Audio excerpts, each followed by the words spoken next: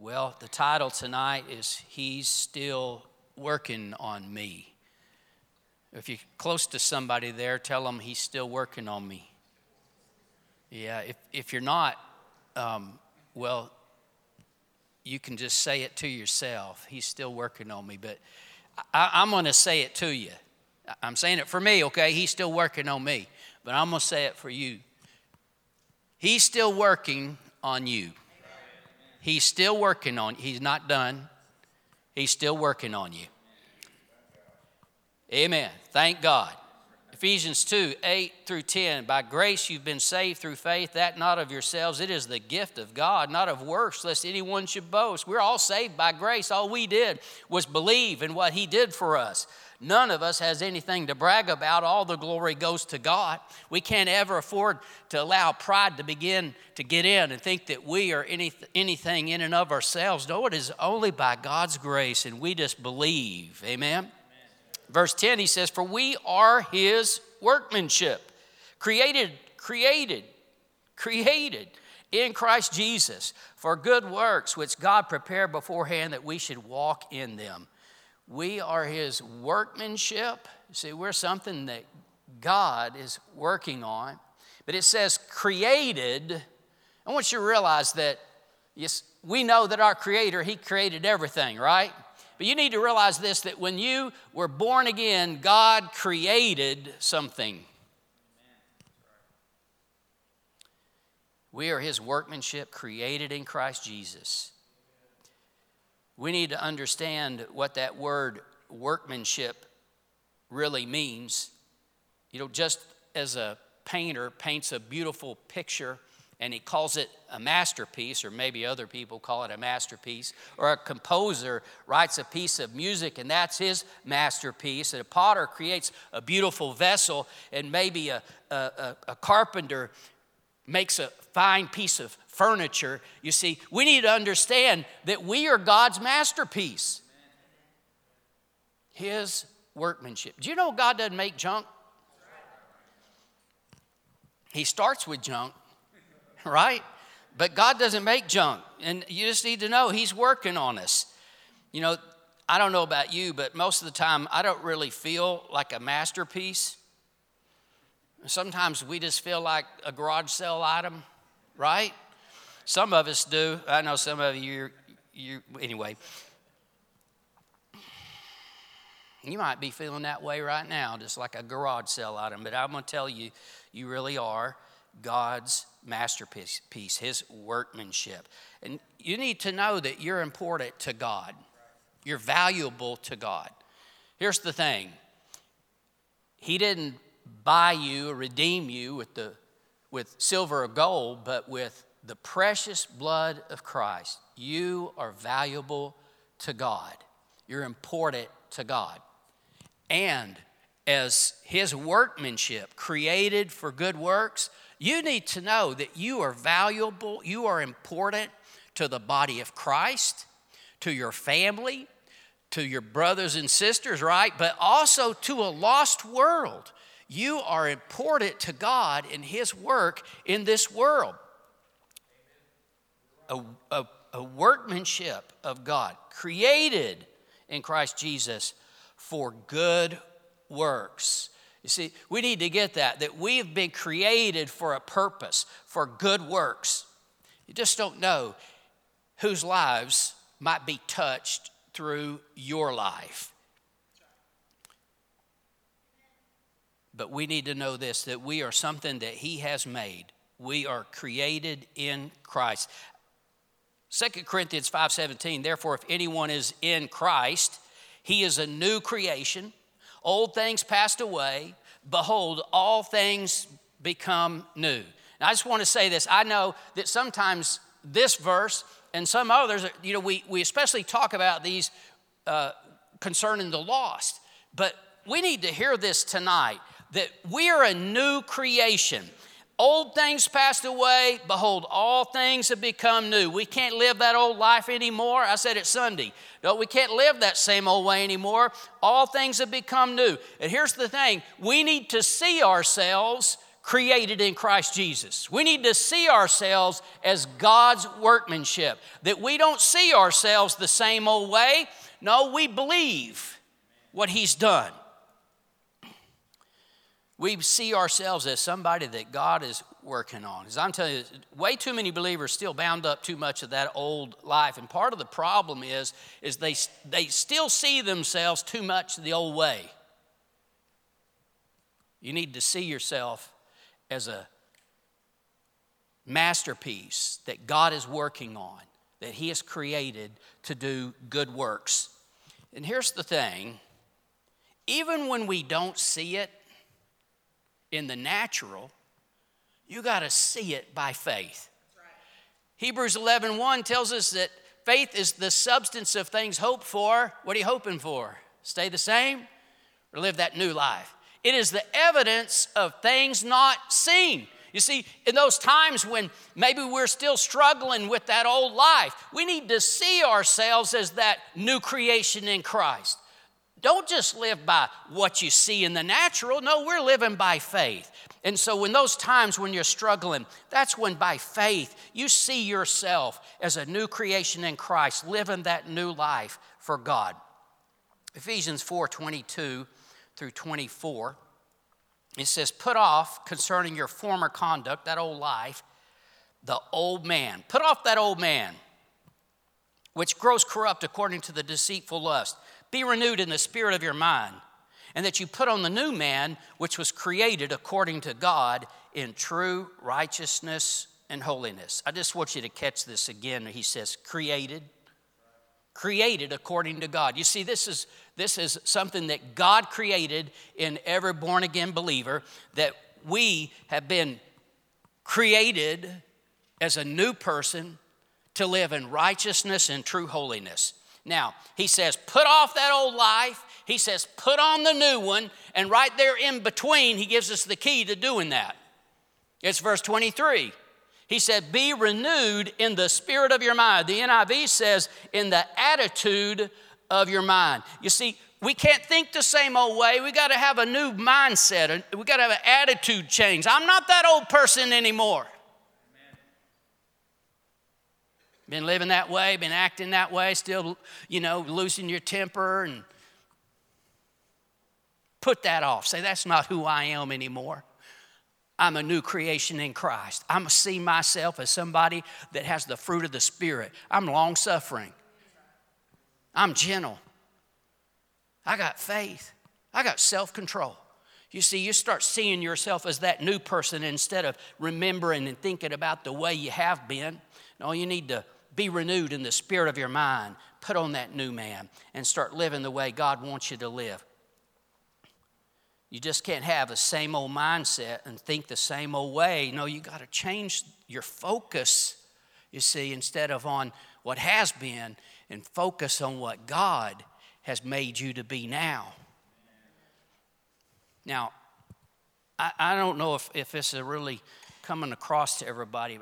I just got to push on this just a little bit, because I'm telling you, you are God's workmanship.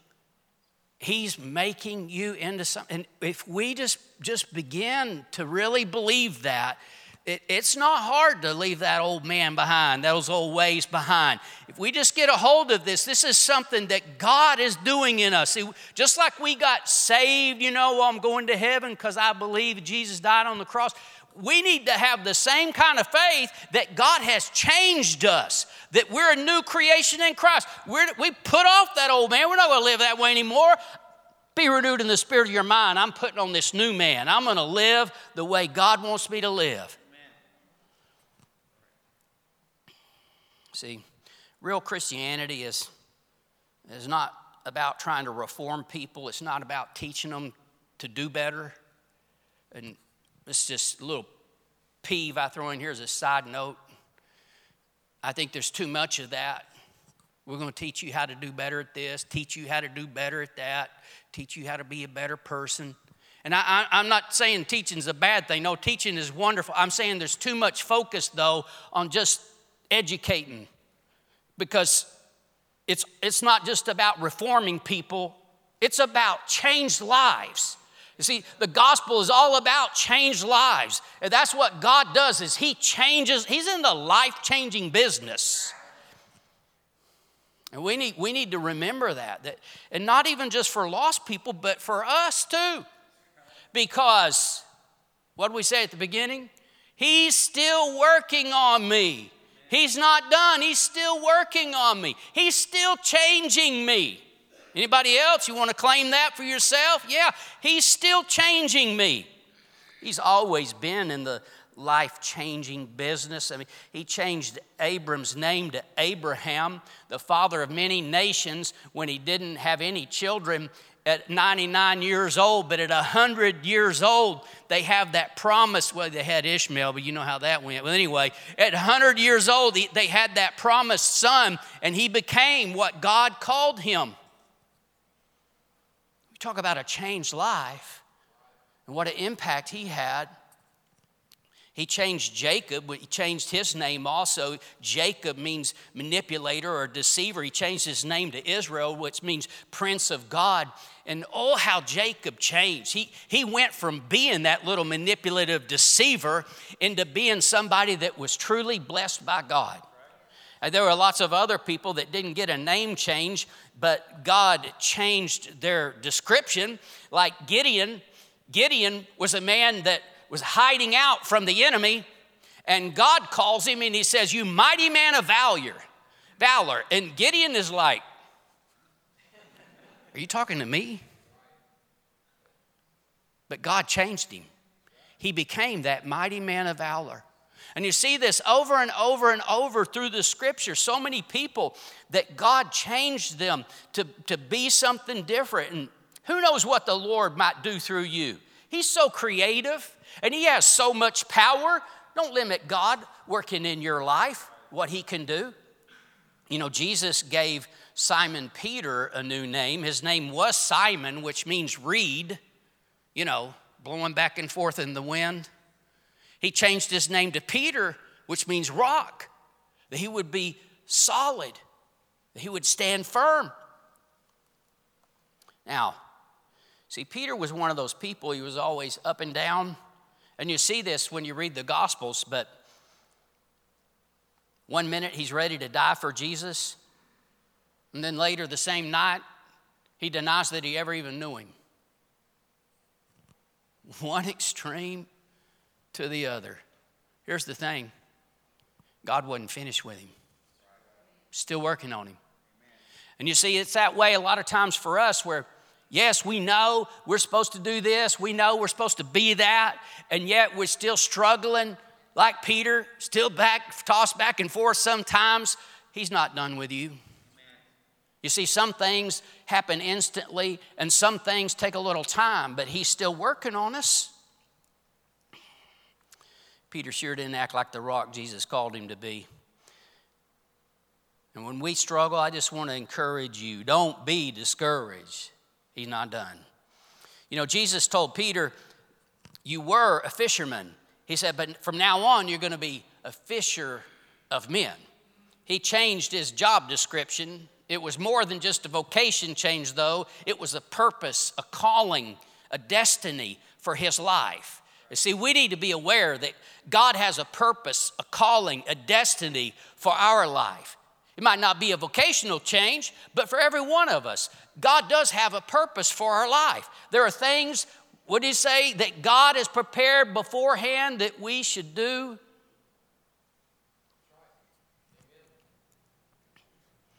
You know, in the King James it says God has before ordained.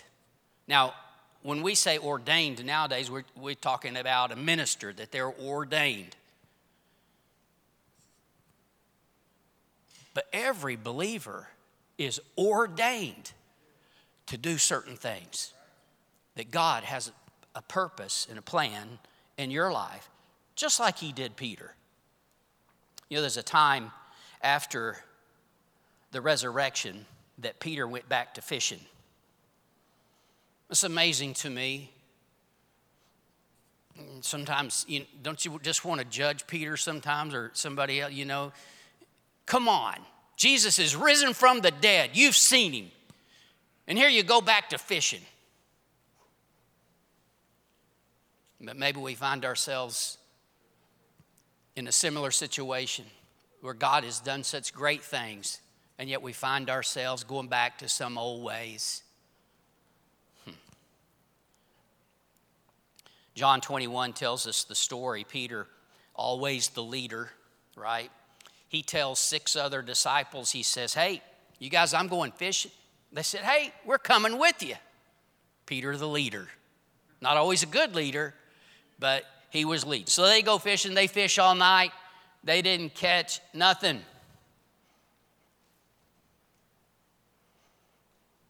I think a lot of frustrated people are frustrated because they're not fulfilling the purpose of God. But anyway, the next morning, there's Jesus on the shore, but they don't recognize him. They say, did you catch anything? Do you have any food? They're like, no. He says, cast the net on the other side of the boat. Well, then, Peter, he's quick. He realizes, Jesus, and he jumps in the water and swims to shore. The rest of them catch this big catch of fish, and they drag the boat into shore. And Jesus already has a fire going. He's got fish and bread. And he tells them to bring some of the fish that they caught. They're going to have a nice breakfast with Jesus. How wonderful is that? That's awesome.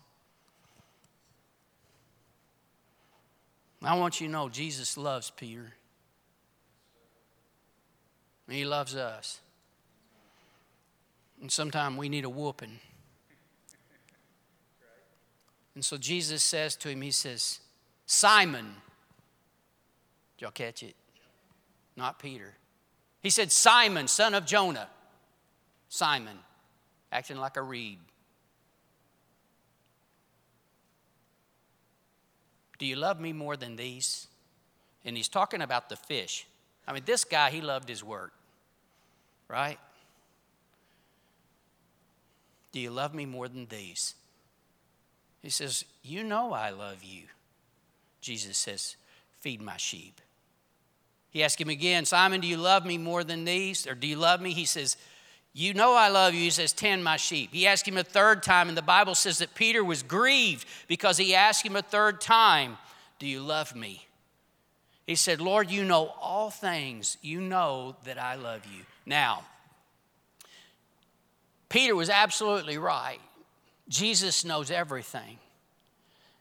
And I said this just the other day, but I'm going to keep saying it. We need to realize anytime he's asking us a question, it's for our benefit, not for his, because he already knows the answer.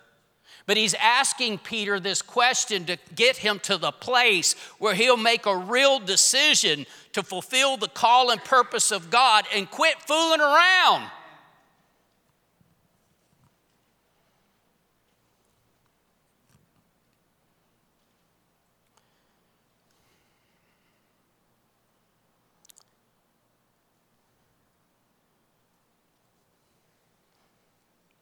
See, Peter had to come to that place where he would make that choice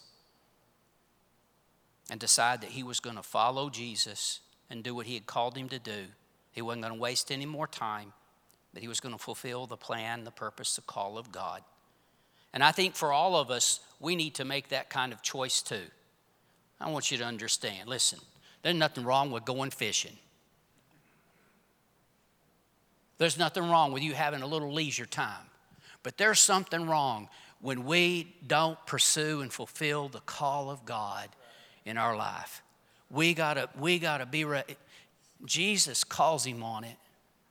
Do you love me? Feed my sheep.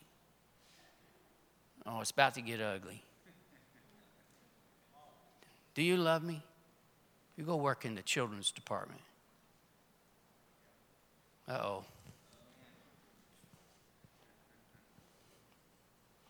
Do you love me? I want you to talk to your neighbor. Now, Peter, most of us know, that's not the end of Peter's story. No, Peter became that rock.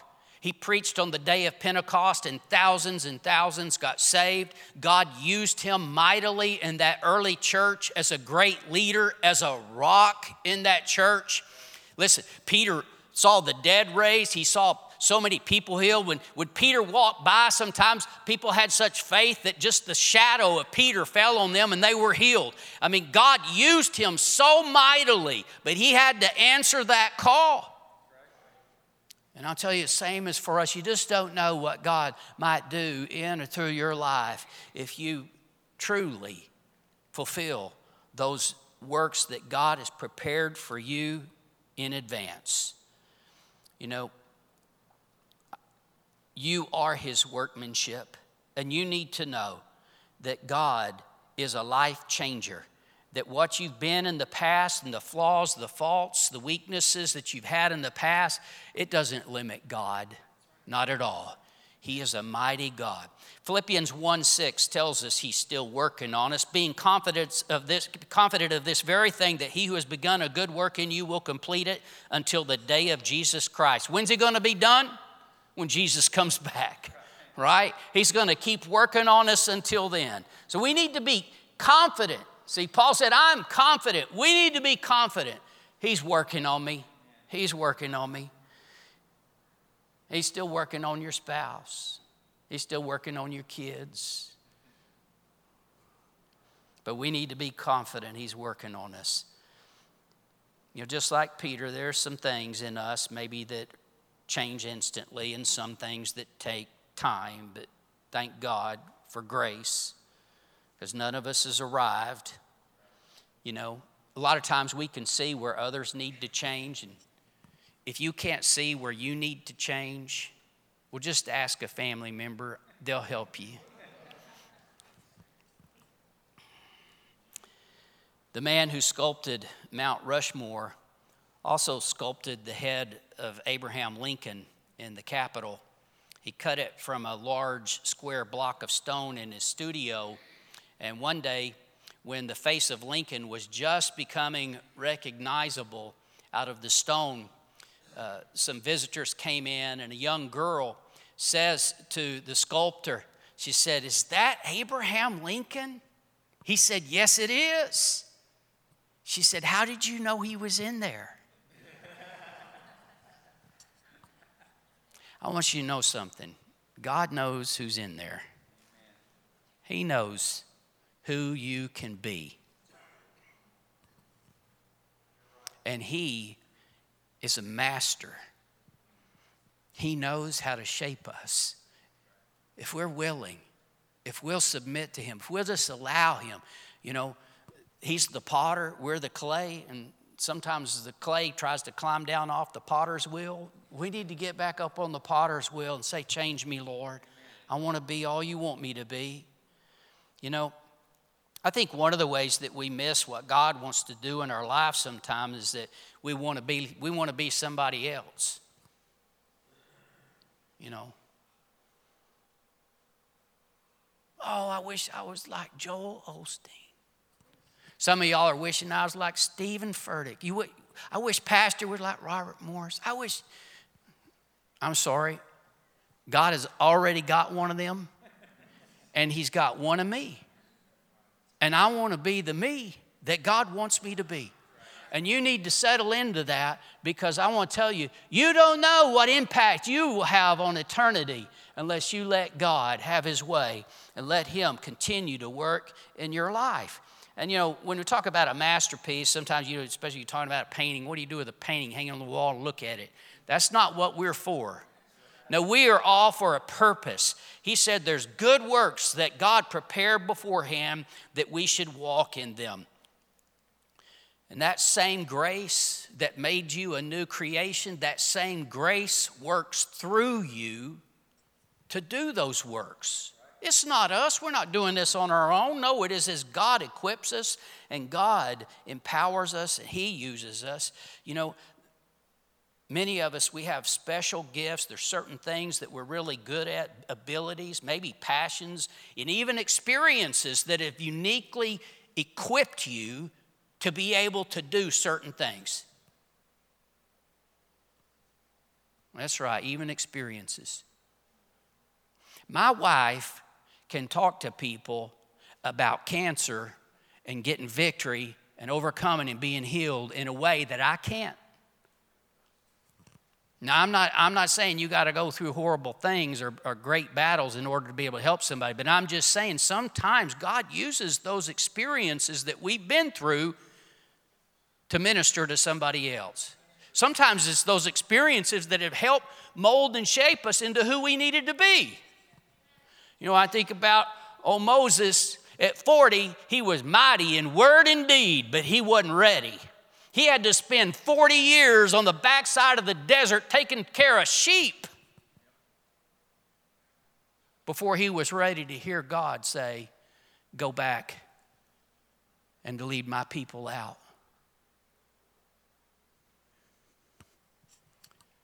I'm just saying, you know what the best way is if we're just sensitive to the Lord and we just hear him, but sometimes some of us a little thick, right? But I tell you, God can get you ready anyway. He can work things together for our good.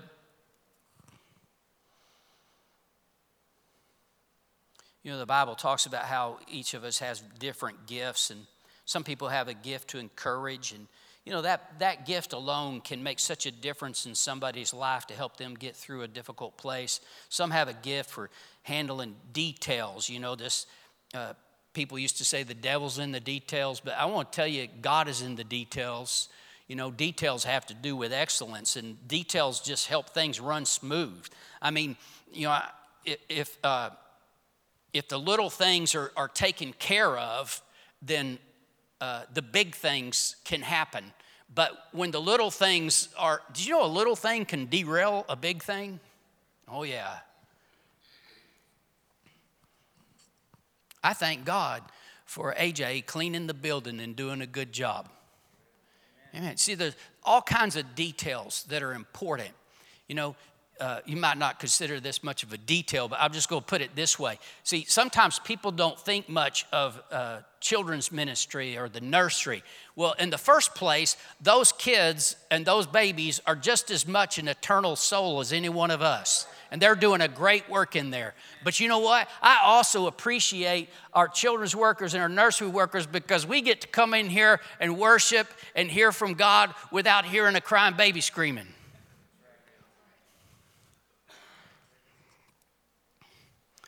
Oh, one time I pastored a small church and there was nobody to work in the nursery one night. I had a new person with the baby and they just struggled and struggled with their baby. Was so upset and crying, and they finally just got up and left, and it just killed me.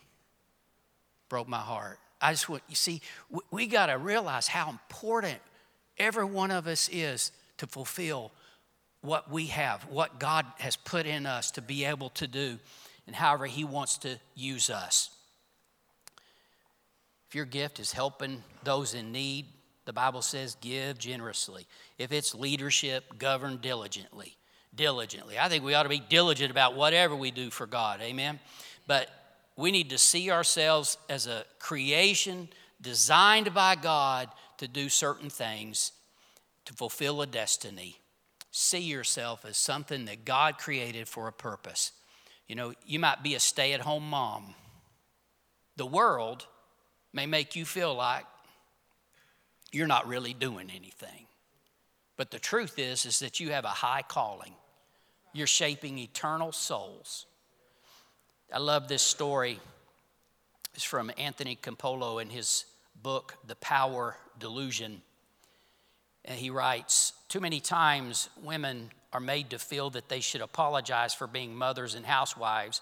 In reality, such roles can be noble callings. When I was on the faculty of the University of Pennsylvania, there were gatherings from time to time to which faculty members brought their spouses. Inevitably, some woman lawyer or sociologist would confront my wife with the question, and what is it that you do, my dear? He says, my wife, who is one of the most brilliant, articulate individuals I know, had a great response. She said, I'm socializing two Homo sapiens and the dominant values of the Judeo-Christian tradition in order that they might be instruments for the transformation of the social order into the teleologically prescribed utopia inherent in the eschaton.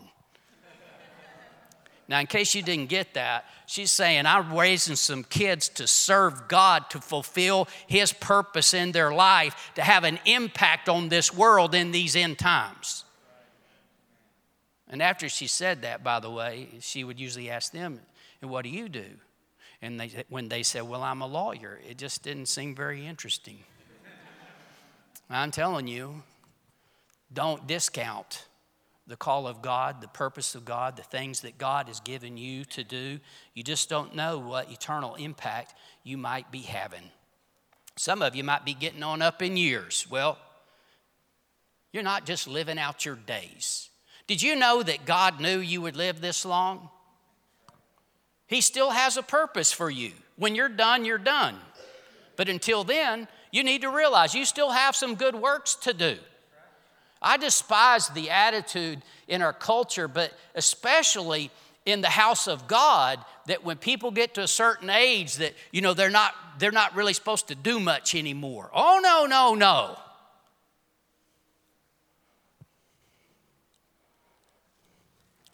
I see the wisdom. I know it sounds self-serving. I'm up there, But I see the wisdom in our elderly people, those that have, retired, and those that have been through so many things and learned so much. Oh, how we need that. And I just want to encourage you that you still have a work to do for God.